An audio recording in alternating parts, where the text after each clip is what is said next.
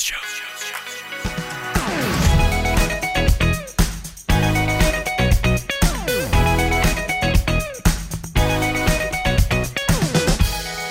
hey, everyone. Welcome to this week's episode of The Boundless Show. This is Lisa Anderson here with you, and welcome to December, y'all. Just very good that we have now entered the Christmas season, although I know some of you, it started like 6 months ago, but we can't even get into that. So here we are later on for the inbox. We have a listener who is a Christian and admits to struggling with same-sex attraction. So he is wondering, is it even possible to remain single and celibate for your entire life? How does he follow this road with a biblical construct, really, and honoring God in the process? So fortunately, our friend Jeff Johnston is going to weigh in on that. And then for our culture segment, if you've ever watched the YouTube channel applygodsword.com, you've seen Mark Ballinger offer relationship advice. Well, he is here this week to share insights from his book, Christ-Centered Dating, and is going to give some pointers on how to date in a way that leads toward marriage. So kind of cutting the clutter from his own experience. He's got some great stories related to that. All right, here we are for our roundtable. Because I mentioned we are in December, what better thing to talk about and to lighten up the mood than to talk about fun Christmas parties? Now, all of you who are just waiting for everyone else to plan a Christmas party that you will attend, maybe it's on you this year to plan a Christmas party. So fortunately, we have got Georgia, Megan, and Ryan here to have a conversation with me. Hey, y'all. Hey. Howdy. Good to have you. Hello, hello. All right, well, let's go ahead and start breaking this down because I would say, first of all, let's just talk about Christmas parties. I know we always talk at the holidays about everyone's so stressed out and there are too many things going on and no one has done Christmas shopping and no one has even gotten their lives together. Those who are listening who are in college, you're just doing finals and you can barely even, get your mind sorted and whatnot. So parties, do you put them on the calendar? Do they just happen as they happen? Are you just like a, hanger-oner to people who are already doing stuff? What does it generally look like for you in December? I put it on the calendar for many reasons. Okay. 1, because I like to plan ahead. 2, because this year specifically, I am hosting one. So I need to be ready and able and to see what I need to do beforehand. Okay. I did go to a baby shower that you hosted, and it was very fun. So I can only imagine that Christmas will be like off the chain. I sure hope so. Okay. Well, high hopes. Okay. Megan. This is about my first year that I've been able to really host, except for in high school when you have like friends over, which I would do that then. But I think every year there's always a few that come up, and I always make it a point to go. And this is one of the first years that I'm excited to actually plan the party of my dreams. Okay, well, we'll circle back to find out what that actually is. But Ryan, tell us about your Christmas party vibe.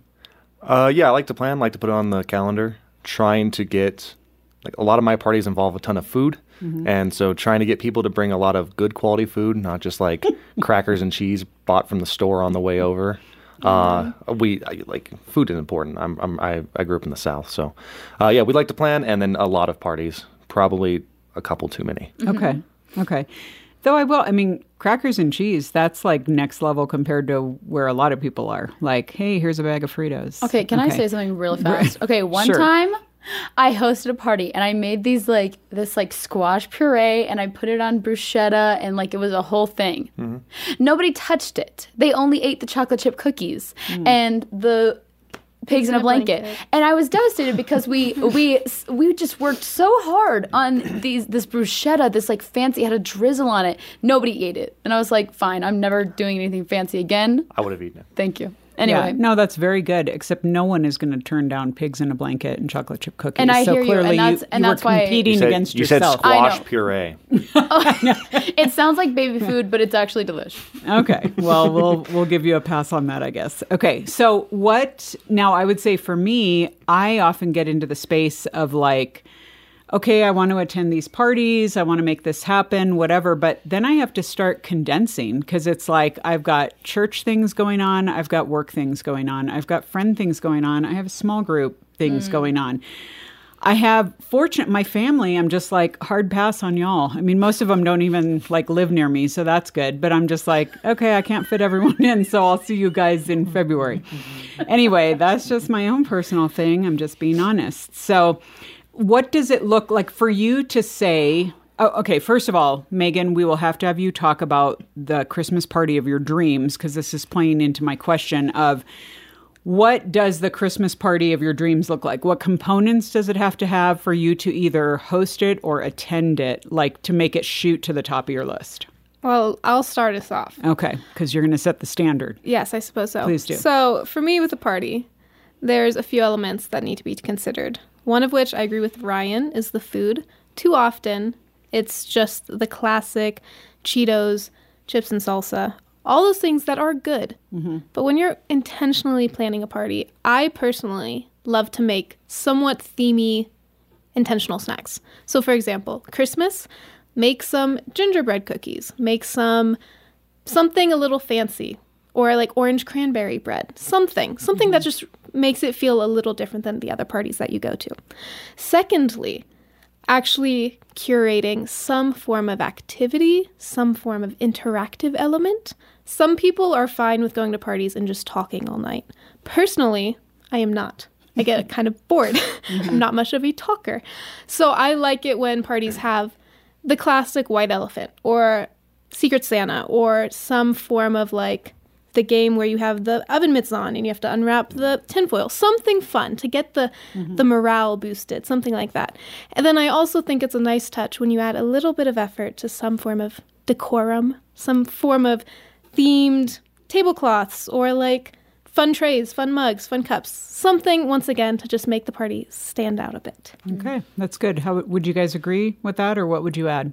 I would say the more people there are, the better. That's how I would say if a party is lit. Mm-hmm. It's kind of my favorite thing when it's sardine-like and you're like, ooh, can I, excuse me? That's my favorite thing. Yeah. So I think having a lot of people and also just like providing a space for people to invite people. Like I don't want it to just be a party where it's just the people I know. I want it to be like a new person came in town and they knew this person, so they invited them. Just because I think, especially around the holidays, if you're new to a city and you don't have anywhere to go, it just kind of feels even harder. So I just like providing spaces for people to invite new people and allow them to feel welcome into this new city. Mm-hmm. Yeah, completely agree with Georgia. Having too many people in a house, like about 16 people too many, is like, that's perfect. And like I think like what Gialta just says, like I've been involved in young adult ministry for many, many years. And so there's always people like that move here to go to college or just do something out here on their own. They don't have anywhere to go. So we have a family Christmas, family Thanksgiving. We always have a few what we call orphans. We did not start that name, but it has stuck. We always have several orphans there. And then, yeah, so too many people, and then the food. You have to the food is so important. And not just making party foods that are shareable, making inconvenient foods. Like, listen, make some gumbo.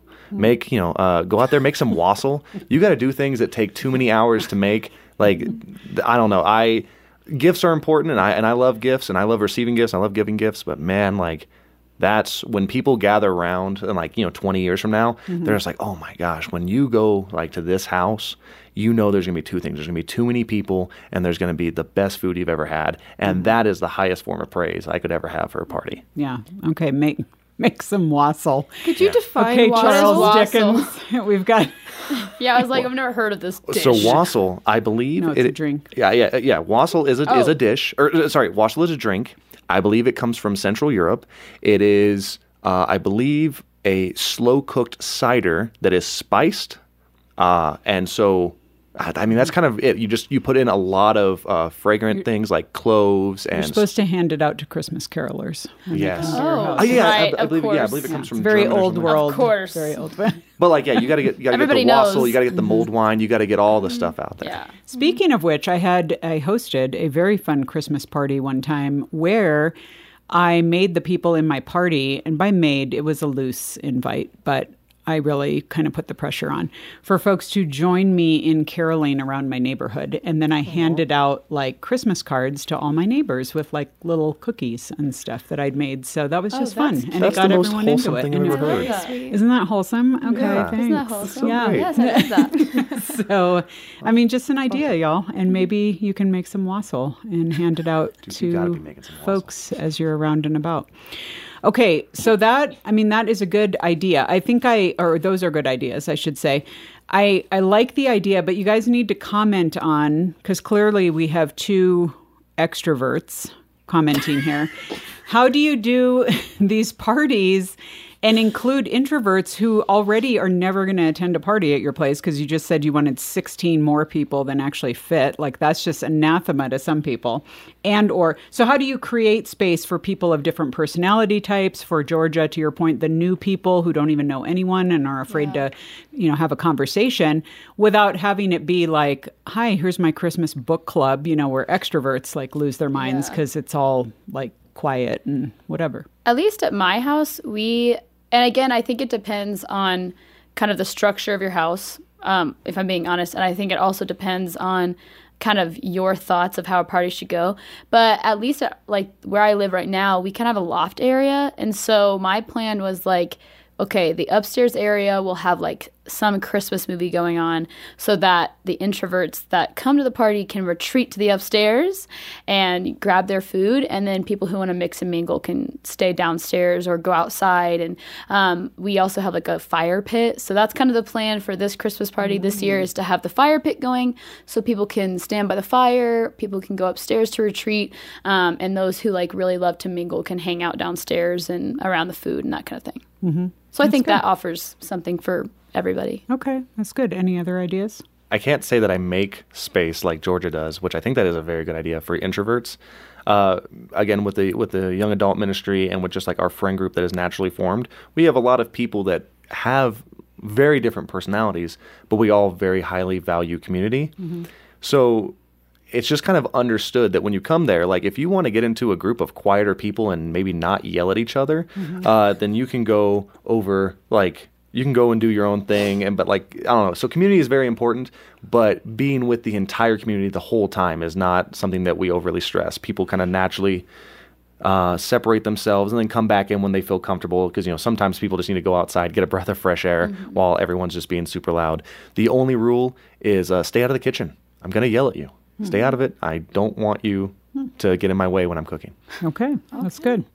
So what about another awkward pairing or awkward situation is when people want to invite people from different spheres of their lives, especially when, like, we've all been to the super Christian party, and that has its own forms of awkwardness, I would say. But like, what if you want to invite like coworkers or your neighbors or whatever, and they're with, Peter and Paul and Andrew, James and John just talking about their latest Bible study and stuff. And you're like, okay, how do I knit these two groups together? Because that can get weird. I mean, I remember a friend of mine was inviting some coworkers to a game night that we had. They didn't even know what that was. They in turn invited her to go to a strip club, which she turned down, to her credit.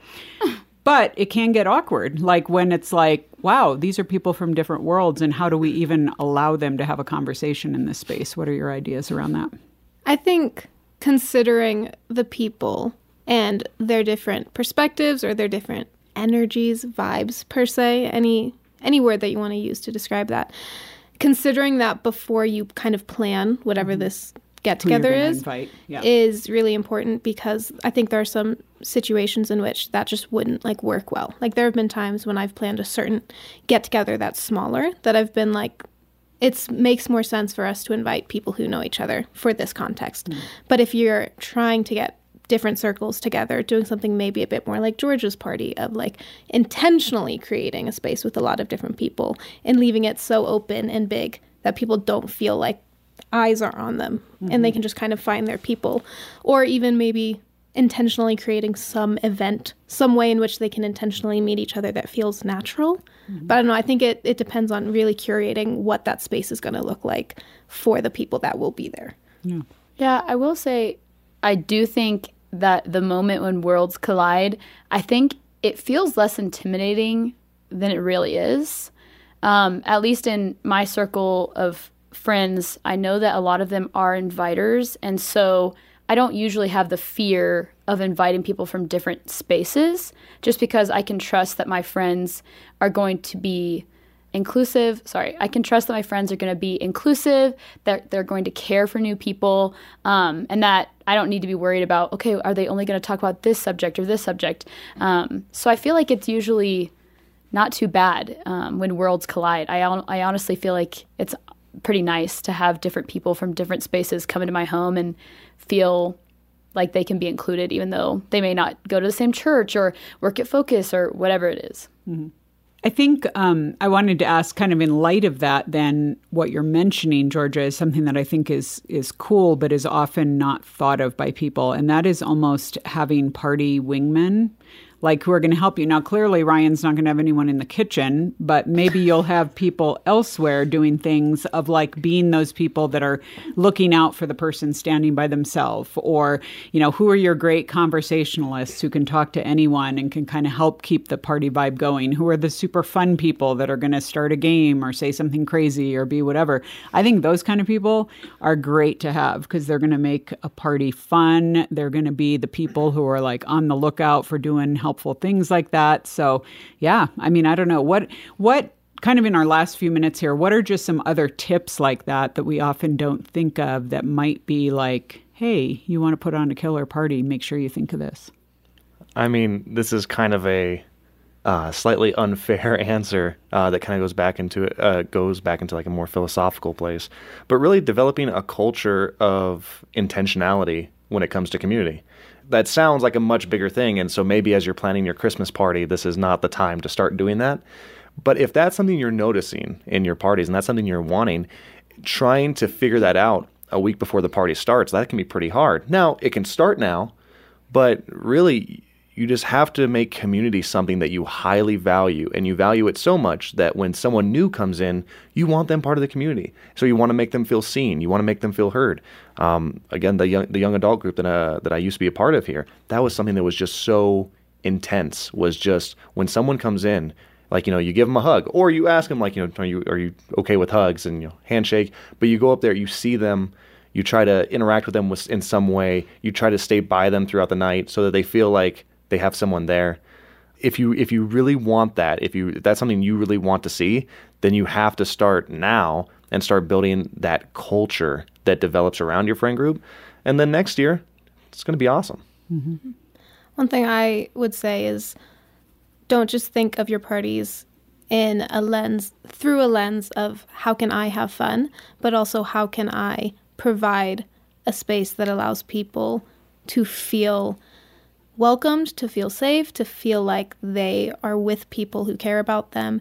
And as someone who is an introvert, I often will, I think, notice other introverts in circles a bit more easily because I totally understand where they're at. So I think I make a little more intentionality in inviting the people who I know are great but are quieter, who might not be as outgoing, who might not get as many party invites, because I want them to know that they're like seen. So look at it as an opportunity to welcome people in who might not be as outgoing as I am in planning a party, you know? Mm-hmm. Yeah, kind of just to tie it up, I do think having a mentality of hosting before you host a big Christmas bash, I think that's important, because if somebody has never been to your house before and the first thing you invite them to is a Christmas party or a Friendsgiving party or something that's very themed, I feel like that is intimidating. So having a mentality of hosting small things leading up to that, I think makes it easier for someone who's been to your house before. They kind of know how small bonfires go at your house, or they know how a book club at your house goes. And then they'll feel a little more comfortable showing up to something bigger, like a Christmas party or a themed party of sorts. I think that's important, to open up your home, not just for the big things, but just on a regular basis, day to day. Yeah, that's good. That makes me think of kind of like a couple different ways that I've seen things work in the past and ways I've hosted things. One is to do something that's like a drop-in so that no one feels, especially if they don't know you that well or they're not going to know other people, that they feel like they're committing 4 hours of their night to this. Mm-hmm. So it's like, hey, drop in. I'm making a bunch of soups. Come on in, stay for a while, grab some cookies and leave or whatever, kind of makes it nice and attainable for folks. And then also, if you're doing a bigger party, I would say my advice is to have a few separate areas where people can do different things. I remember one year I hosted a birthday party where I actually hired a friend who did karaoke for us.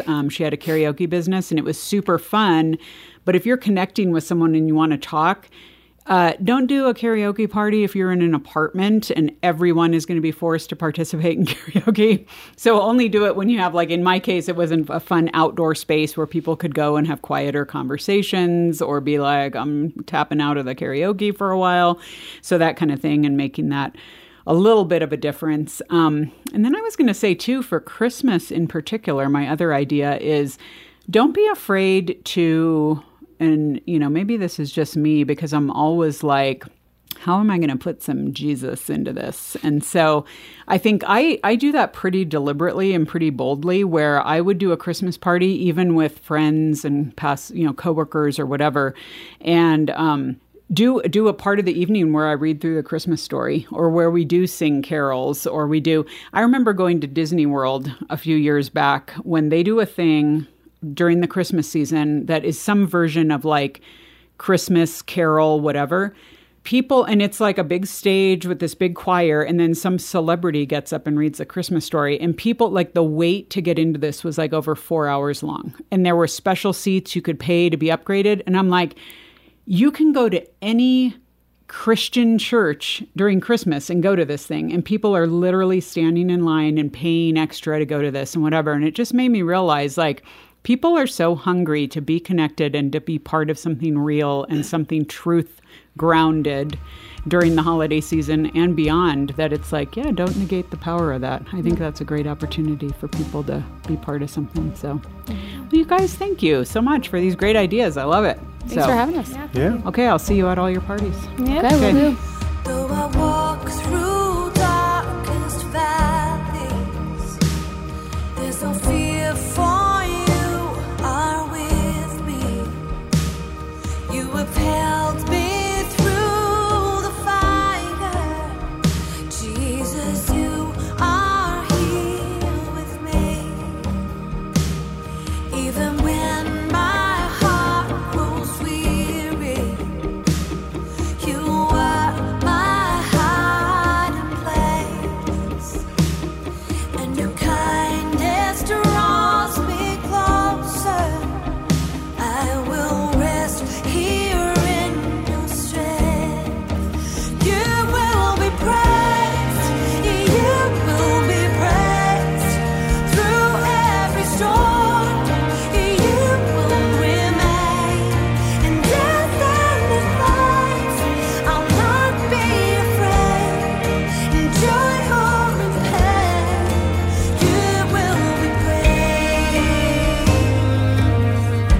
Well, friends, today I get to introduce you to a new friend here. His name is Mark Ballinger. Some of you may already know him because of his YouTube presence. If you've been to his site, Apply God's Word, or on YouTube, applygodsword.com/Mark Ballinger, you will see that he dispenses a lot of relationship advice. He's a relationship coach. In addition to that, he speaks, and he has written books, including the one that we're going to talk about today, which is titled, heads up, Christ-Centered Dating, Pursuing a Relationship that Glorifies God. And so I know this is in the wheelhouse of Boundless. It's also near and dear to the heart of many of you who are trying to date in a God-honoring way and really make good choices in that, and hopefully find the person that God has for you, if that is the case. And be encouraged in your single season in the meantime. And so, Mark, welcome to the Boundless Show.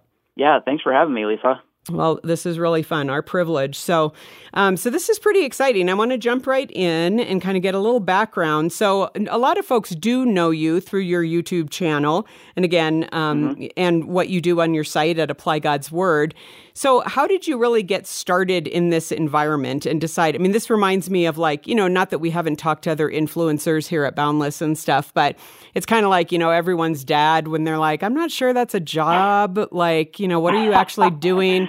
So talk to us a little bit about how this got started and what really has prompted you to realize that, wow, the Christian singles out there and young adults and others are really wanting to listen to great advice in this area. Yeah, no, that's a great question. So I basically consider myself a writer kind of masquerading as a YouTuber. And so I really started doing this type of work by just having a passion for writing. And so I started a blog as a way of reaching people. And I was really starting out writing on all kinds of topics, which I still do. But over the first year or two, I started noticing a lot of people gravitating towards the content that I was making about relationships and for Christian singles who want to be married. And I really like being helpful, so I leaned more into that specific niche. And then, just experimenting and trying to reach more people, I started a YouTube channel. And, God just really took off with it and allowed it to reach a lot of people and help a lot of people. And the feedback from the people who watched the content kind of confirmed that maybe I was on the right track and trying to help people in that particular way. So yeah, just kind of a combination of my passion combined with the need from the audience, and we kind of meet in the middle and find this happy little place at applygodsword.com. Yeah, that's cool. Well, and I do want to say so that people know, they can allay any fears. You are legit. You actually have a master's in pastoral counseling. So lest there are any yahoos out there that just want to start a YouTube channel and say that they're going to start counseling people, like, get some credentials, people, and trust God, whatever. Not everyone can be a counselor and do that. But so I appreciate you kind of clarifying that. That's good. Well, tell us a little bit about your story, because I know it was funny in reading it, you saying that your wife, Bethany, is a little older than you are. I would love to hear how you guys met. And it is kind of funny because I've just heard a pastor talking about how his wife is about 5 years older than he is. And he prefaced it by saying, I know you find that hard to believe because I look like 15 years older than she is, just with poor lifestyle decisions or whatever. I thought that was pretty awesome. So, but give us a little bit of your story of how you guys met and really, how your journey as a couple started. Yeah. So like you said, she's about 5 years older than me. So it was kind of nice. We met on a missions trip in Liberia, West Africa. We were both serving with this organization called Mercy Ships. And so it was kind of nice that we had that age difference, because at first it was kind of like obvious, like, all right, I don't really have a chance with her romantically. I'm 19 at the moment, she's 24. So it took a lot of pressure off sometimes when you have that like looming elephant in the room of the romantic interest. So we were able to just build a great friendship, with a community of other Christians. And then, my feelings were growing, and I think hers were too, and we were just great friends. And so when I turned 20 and I lost that annoying teen word at the end, 19, I turned 20, I'm like, okay, maybe I have a small chance here. So I kind of took my shot, and God, by the grace of God, she went with it, and here we are. That's great. Because I'm sure between that, the step between 19 and 20, you just matured exponentially. So made all the difference. Oh, yeah. It was like a light switch. As soon as it happened, I was just 100% different man. So yeah, those 4 to 6 months, they did a lot. So that's good. No, that's awesome. Okay. Yeah. Well, I do want to talk about, because again, I mean, that's a pretty awesome story. And I hope that it is hopeful for people listening. That I often say here at Boundless, look around you, like do an awesome missions trip, be about serving, be about living your life and about glorifying God as a single person. And then, and many have said it before me, and then look around and see who's doing the same thing nearby. So that's such a great example of that playing out and, not being formulaic about it, but just trusting God through the process and realizing that, man, he can orchestrate something. I think that's super cool. I do want to say, though, because I want you to tell this portion of what you kind of outline in the book as well. You realize that even post-marriage, you had some stuff that you had to work through. Specifically, I like the way that you called out some trust issues related to some old wounds. And so talk to us a little bit about how you became aware of that, because I think sometimes we're like, no, I'm cool. That was in the past, whatever. But then you realize it plays into decisions you're making now. So what had to happen for you in that context? It's a great question. I think probably the shortest way to answer it is to say I was noticing symptoms. Symptoms were popping up that weren't necessarily causes, but there were symptoms, like when you're sick. And I just felt like, okay, I'm lacking trust in her for reasons that don't make sense. It doesn't make sense for me not to trust her. And so that was a symptom of something going on deeper in my heart that God just had to work out and say, hey, she's not the problem. Like no matter what she says or what she does, you're never going to fix that by finding this perfect woman. And so God just kind of showed me through my actions and the way I was feeling that there's a problem. And by his grace, he just walked me more and more through the details of that and said, hey, here's a trust issue from your past. And I unpack it more in the book. It's kind of a story. So, in the book, I explain just how God used my past to mature me for the future and be able to trust in marriage. Yeah. Well, wasn't it even in looking at your own parents' relationship? Because I know your dad, you outline in the book how your dad had an affair. And I mean, that must have rocked your world. And, that kind of person having to have some shaky trust in that situation. Was that did the Lord just reveal that to you as a symptom or a cause? Or how were you able to put your finger on that?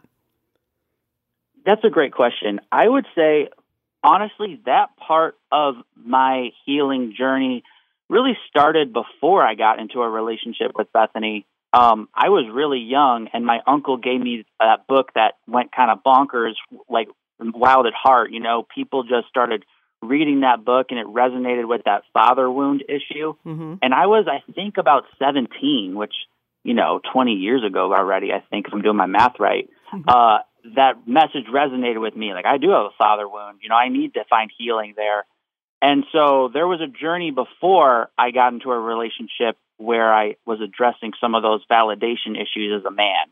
And then it just continued on. And it's a journey, that process of sanctification is not where you're just like, boom, now I'm 100% ready for marriage. It was like, okay, I'm at a level where I'm ready, but I know there's still work to be done. Yeah. Yeah. So true. And I really think, a lot of us look at healing as like, well, I just need to get this over with so I can move on with my life. But you realize it really is a lifelong process, and we're going to be wounded throughout our lives. It's not only in our childhoods. Yeah. And so hopefully, and I think it's encouraging for you to attest to the fact that, getting some great training, strengthening that muscle early on to learn to trust God, even through disappointments, is setting yourself up for trusting Him in the future as well. Yeah, amen. That's kind of like how I conclude the book. The last chapter is called Christ over Compatibility. And that's kind of the point. Like, if you want to have a healthy marriage long term, it's not going to be because you found this person that you're so compatible with and that everything fits perfectly. Like, compatibility is an element. I'm not saying it's not important.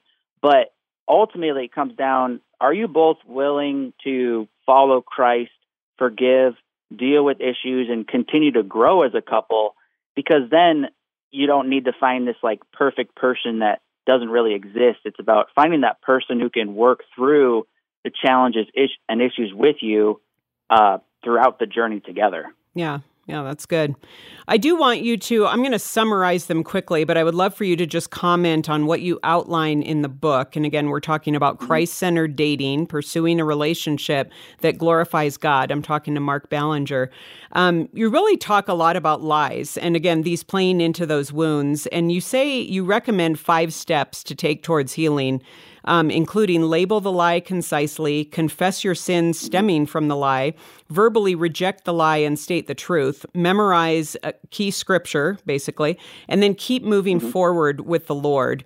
Give an example of, like, from in your life where you kind of had to walk through those steps and apply them to a situation. Yeah, well, I think even just dealing with, my own sin nature, recognizing, okay, let's say I'm ashamed of something I've done in my past. And so I have to look at that, confess that sin, and then reorganize my thought process in a biblical perspective. I'm not an eternal failure. I am God's son. I'm going to relabel myself in accordance to what God says in his word, because, the wounds, the initial pain isn't really what damages your life the most. That, like, for example, my dad, when I'm young, my dad having an affair, that's hard to figure out, but it's the lies that I believed afterwards that really mess you up. And so you have to address those lies and combat them with truth of God's word. And so you come under his word, and I say you should verbalize it, because it makes it more real, when you can just say it out loud and you're saying, no, I reject the lie that I'm a failure. I reject the lie that I'm unworthy to be loved. And then you restate scripture, like God loves me. I'm his son, God's maybe a new creation. And, I find that to be extremely healing, and it transforms the way you can move forward. Yeah. It's funny because I could hear someone saying, well, but Mark, listen up. I mean, I've done these things, or I have not trusted God, or I have deliberately defied him, or whatever. And I think of a previous guest I interviewed here on Boundless, and I'll never forget it. In fact, the title of the book was The Truest Thing About You. And our guest kind of outlined the fact that, we're sinners. There are things that we do. There are bad things that we will never be able to take back. And they are true things about us, but they're not the truest thing about us. And by being new in Christ and being given a new heart and being given, being restored from ashes, God has given us a new defining purpose. And I think that's so helpful in re-clarifying, how we move forward with confidence, because it's what God did for us, not for what we're trying to manage as far as sin or our story or whatever. Yeah, exactly. And I feel like God allows us to go through those things to deepen our appreciation and walk in the gospel. Like if I didn't have to go through it in the flesh and have a particular issue, this one little thing that's very specific to me, and then apply the gospel to that, like I wouldn't be able to have this richer experience with God that he wants us to experience through the gospel. Right. Yeah, so true. All right, well, let's get into a little of the nitty-gritty on singleness and dating, because I think you give a lot of great, helpful direction here.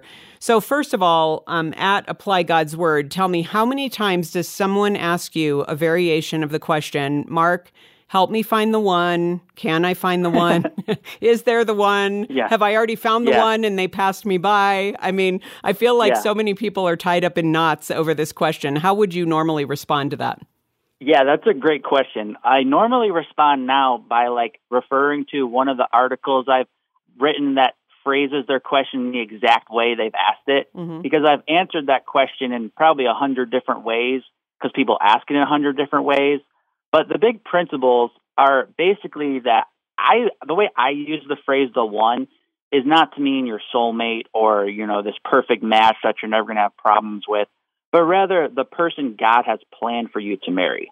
So when I read scripture, it's very clear to me that God's a sovereign God. He has a plan, and that doesn't negate our free will. That doesn't mean, our choices don't matter, that we can't make mistakes.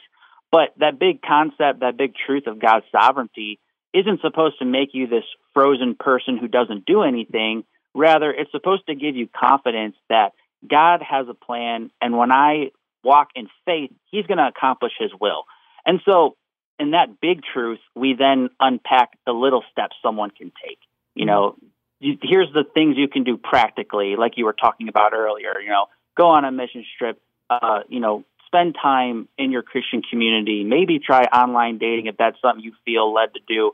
But you have that big theological truth of God's sovereignty, trusting him, walking in faith, and, following his leading in that. Yeah. Well, and I think it's interesting because so many daters that I know, and I'm still single, so I certainly, it's not like, I have a fairy tale ending or anything, but so many daters come to me and they're like, Lisa, well, here's what I need. And they list out basically what becomes a hypothetical person, and they're looking for the hypothetical. And I love what you say in the book. In fact, I'm going to quote it here. You say, after decades of ups and downs in your own marriage, you gain firsthand knowledge that a successful marriage is less about finding a perfect person and more about learning to love a flawed person. And I just feel like that's so freeing to realize that you're going to put on the blinders and pick someone who hopefully loves God and is relatively healthy and is committed to you. And then you work it out. And so I feel like that just kind of cuts a lot of the clutter. I mean, have you found that true in your own marriage? Oh, definitely. And just to kind of take it back to Scripture, when you look at our the marriage is supposed to reflect Christ in the church, right? And so, when you look at our relationship with Christ, where does it start? It starts with forgiveness. It starts with grace. And so it just doesn't make sense for us to think our marriages aren't going to be rooted on the same principles if our marriages are supposed to be reflecting Christ in the church. So yeah, absolutely. It's about finding someone who wants to glorify God with you and, is walking in that grace. I will go back to what you said about the list. That's a common phrase I use a lot, like your list. What do you want? Who are you looking for? And a lot of times our lists become a list of ways we've been hurt in the past. And these are now, I want someone who has this character because we're living out of a past wound of this other person hurting us in that way. And it becomes a list of barriers, honestly, but of finding someone that actually exists. And so, in the book, I talk about basically 4 biblical requirements that all Christians have to find a spouse. And then, of course, there's going to be some subjective qualities that you want. That's normal and healthy. We all need that in relationships. But really, there's 4 things every Christian should have on their list. Number 1, they have to be a Christian. Number 2, they have to be bearing the fruits of the Spirit. Number 3, they should be ready to fulfill the biblical role of a husband or wife. And then number 4, there needs to be a mutual romantic interest. Those are the biblical qualities that have to be on your list. And then the rest of it is kind of up to you. Yeah, you can work it out from there. So I think it's also good, and you illustrate this too. In fact, I'm going to read again, quote, a portion from the book. You say, when you apply the Bible to your life and obey it, you will find a lot of clarity about God's personal will and sovereign will for your life as well. Mm-hmm. And I think that's really reassuring because I think too often we start I'm going to start dating, so I need to start cherry picking verses that are going to apply to this. Mm-hmm. And I'm like, if you're walking with the Lord and listening to the Holy Spirit about all areas of your life, he's going to talk to you about dating too. We act like it's some kind of compartmentalized thing where now you're on your own. So sorry, I'm checking out. Yeah. But so much wisdom that we're applying and humbling ourselves before God and choosing to be obedient to his precepts is just going to set us up for success, I think, when it comes to relationships as well. So I really appreciate what you said there. Okay, so now that everyone who's listening is totally set straight and they're going to be a healthy dater, why do we have all these people in the church that are telling us nonsense, Mark, about what our future spouse will look like or how they're going to be found? I mean, this terrible advice that Christians are so wont to give, I guess. I know you've heard a lot of it. I've heard a lot of it as well. Any suggestions for responding to stuff like that or as it comes about within the church and beyond? Yeah, it's a big topic, and I think each instance would be different. But I would say in the church, a lot of the advice given is coming out of other people's wounds. You know, they're worried that you're going to get hurt like they got hurt. And they're just trying to help, but you know, that's misguided advice. So a lot of times, like you just said, like for some reason in the church, people give really good advice when you like need a job, you know, like, or you need healing, you need something else in your life. You know, they say, well, pray and apply for jobs. You know, I have a friend, hey, talk to this person. Or, oh, you need healing? Let's pray about that and let's get you some good medical help. And so they have like this good theological perspective and they have some good practical advice and all that works together. But then when you get to relationships, somehow there's like this disconnect and it becomes like ultra spiritual. Like you just need to wait and pray. If you do anything, you're not trusting God. And it's like, that's not consistent. That's not consistent with what we say in every other situation in life.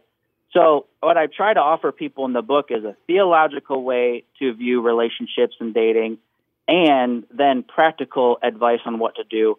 Because really, when you look at like the epistles and the letters in the New Testament, it starts with theology in the beginning of the books, and then it works towards practical living towards the end of the books. And so that's kind of how I tried to order the book I wrote. Just big theology, God's glory, do it all for the right reason, and here's some really practical things you can do to actually increase the chances of meeting the right person. Yeah. It always stymies me when young adults are very, like they're going to trick God or something. Like if I act like I don't want to be married, then God will finally be like, okay, well now you can be married. Or, you know, they're going to trick the guy or girl they want to date into, you know, if I act casual enough about it. And I'm like, no, I tried that. And basically they just thought that I didn't want to be married. So that didn't work for me. Yeah, that's funny. It's weird how we have that mental gymnastics trick. Like if I don't want it, then God will give it to me. Yeah. But yeah, that just is really self-defeating. It's about the motives. You can want something like that for the right reasons and take practical steps as you follow God and do it for his glory rather than getting all mixed up in your head and trying weird things that just don't work. For sure. Okay, well, as we finish out here, this is a question I often like to ask, especially the married folks that come on the show, because it's always great to get that mentorish kind of advice. What would you say, Mark, since getting married, recognizing all that marriage is and whatever, what's been an unexpected disappointment in marriage, like a way that you maybe had unmet expectations, and what has been your biggest surprise in a good way with marriage? Yeah, that's a great question. For me personally, I guess it would come, the biggest disappointment for me was just realizing how selfish I was. You know, just like you don't realize, I didn't realize how selfish I was and how many like personal issues I have until you have this other person in your life that's always there and you can't hide from, and it exposes the truth, you know? And so that was surprising because when you can kind of like get away from people when you're not married, you can kind of like go home and relax and put on your different face. And then sometimes just being around someone all the time exposes things that just don't get exposed otherwise. So maybe that's not true for everybody, but that was true for me.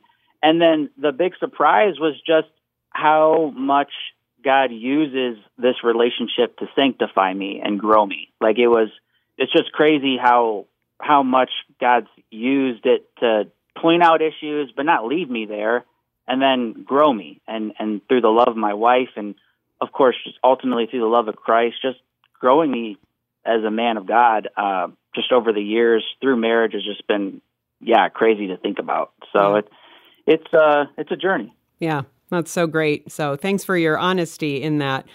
Okay, well, we are out of time, so I want to let people know, folks, for those of you that know, we do this a lot when we have guests who are authors on the show, that we want to make a copy of Christ-Centered Dating available to you for a gift of any amount to Boundless. So if you just go to boundless.org, you can search for 827. That's this week's episode, and you'll see the book cover there. You just click on it, give a gift to Boundless, and we will send a copy of Mark's book to you. So you might be that person that's like, yeah, I've got wounds. Yeah, I've heard really dumb stuff from the church. Yeah, I kind of believe in the one. So we want to help you out and give you some great wisdom and advice there. So again, boundless.org, just search for 827. You'll see the book cover. You give a gift to us. We will send Mark's book as our thank you to you so you can make it happen. So Mark, thank you so much for joining us today. Yeah, thanks a lot for having me, Lisa. In your love, I'm protected. I will stand and I will sing. You're the God of angel armies, heaven's wings over me. You're the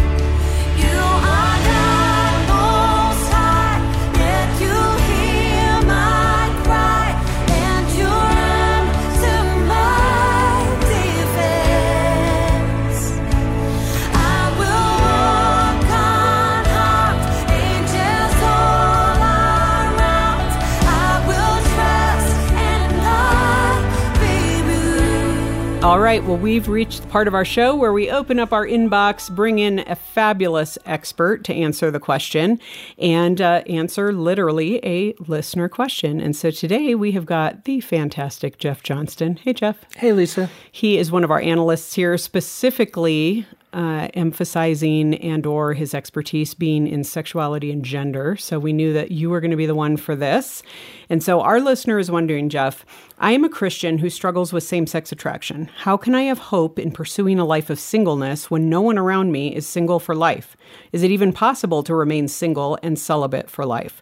The world tells me I need to be in a relationship, and the church also says the same thing with their constant elevation of marriage. Well, Lisa, I thought that was an interesting way to phrase things, pursuing a life of singleness. And I would suggest not doing that. I would suggest, first of all, pursuing a life of chastity, which would include being married or not being married. It means you're pursuing wholeness and holiness and sexual wholeness. And then I would encourage you to pursue a life of relationships. It's not true that everybody's going to get married. Right now, millennials, I think it's 25%, have never been married. I don't know what it is for Gen Z, but we're raising a generation that isn't getting married as much. And so there are going to be a lot of singles around you. And even if you are single, remember this, many men are really lonely. And you can be the man that takes the initiative and pursues relationship with other men. I think that's going to be really important for you. That's good.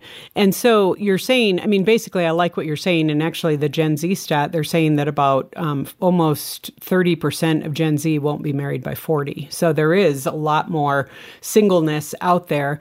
But I like what you're saying of this isn't some kind of sentence that they have to live out. Obviously, you know, relationship is a good thing. Okay, but this person is most likely, I'm going to assume, Jeff, that they want to ask you, okay, but how do I do that in a healthy way? How do I go after relationships with other men in a way that is God-honoring? Yeah, well, you are going to have issues come up in relationships, and you're going to have to be open with God and with other people about the issues that come up. That's what happens when you're in relationships with people. It triggers things. One of the things I learned from my wife, everybody loves my wife. And it was only about 10 years ago that I finally figured this out. Everybody loves my wife because she loves people. And I mean, I'm kind of thick, so it took me a while to figure that out. But that's what she does. She creates community. She pursues relationships. She's interested in people. She loves them. And I think you can do the same thing. I think that's very important. At the same time, too, I think you want to be pursuing growth and healing and transformation. All of us need to do that, whether we're single or married. Don't lock yourself out of the idea that God may bring healing and transformation. And I know a lot of people who have struggled with same-sex attractions who eventually they got whole and healthy and God brought somebody into their life and they got married. So you don't want to keep that option closed. You don't want to shut the door on that. Be open to that. But essentially, you're going to have to pursue relationships with guys in particular, because that's going to bring more healing to you. You need women in your life, but most of the men I know struggling with same-sex attractions, they're pretty good at relating to women, because many times they saw themselves as one of the girls growing up, or maybe they were overly close to mom or their sisters. But you're going to need relationships with men, and you're going to need to see yourself as a man among men. And that's going to take some work. It's not going to be easy to do. Yeah, so true. So, this is great advice. And I definitely want to let you, the listener, know, and anyone else listening, that sometimes it does, as Jeff said, you have to make sure you are in community, that you're plugged into a good church, that you are fostering great relationships, that you are pursuing, as he said, transformation and growth. And so we want to kind of help you get started on that. And you can actually get a hold of one of our counselors if you'd like to have a complimentary consultation to maybe just share some of your story or some of your struggle.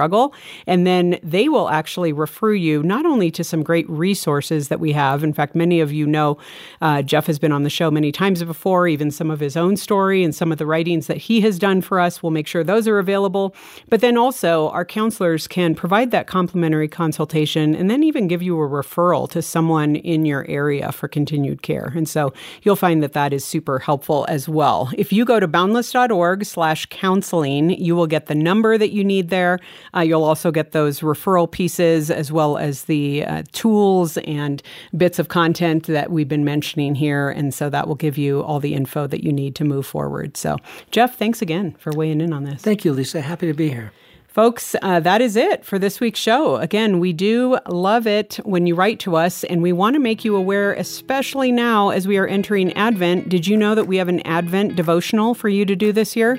Go to boundless.org/Advent and celebrate the birth of Christ. So make sure you do that, boundless.org/Advent. I'll see you again next week. It's Lisa Anderson for The Boundless Show. The Boundless Show is a production of boundless.org from Focus on the Family.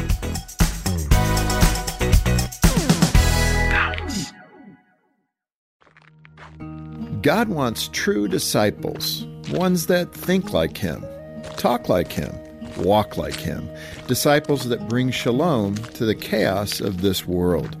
Pursue that path with the RVL Discipleship Series. Bible scholar Ray Vander Laan will give you the tools to understand the Bible more deeply and inspire you to be a passionate follower of Christ. Watch the first episode at rvldiscipleship.com.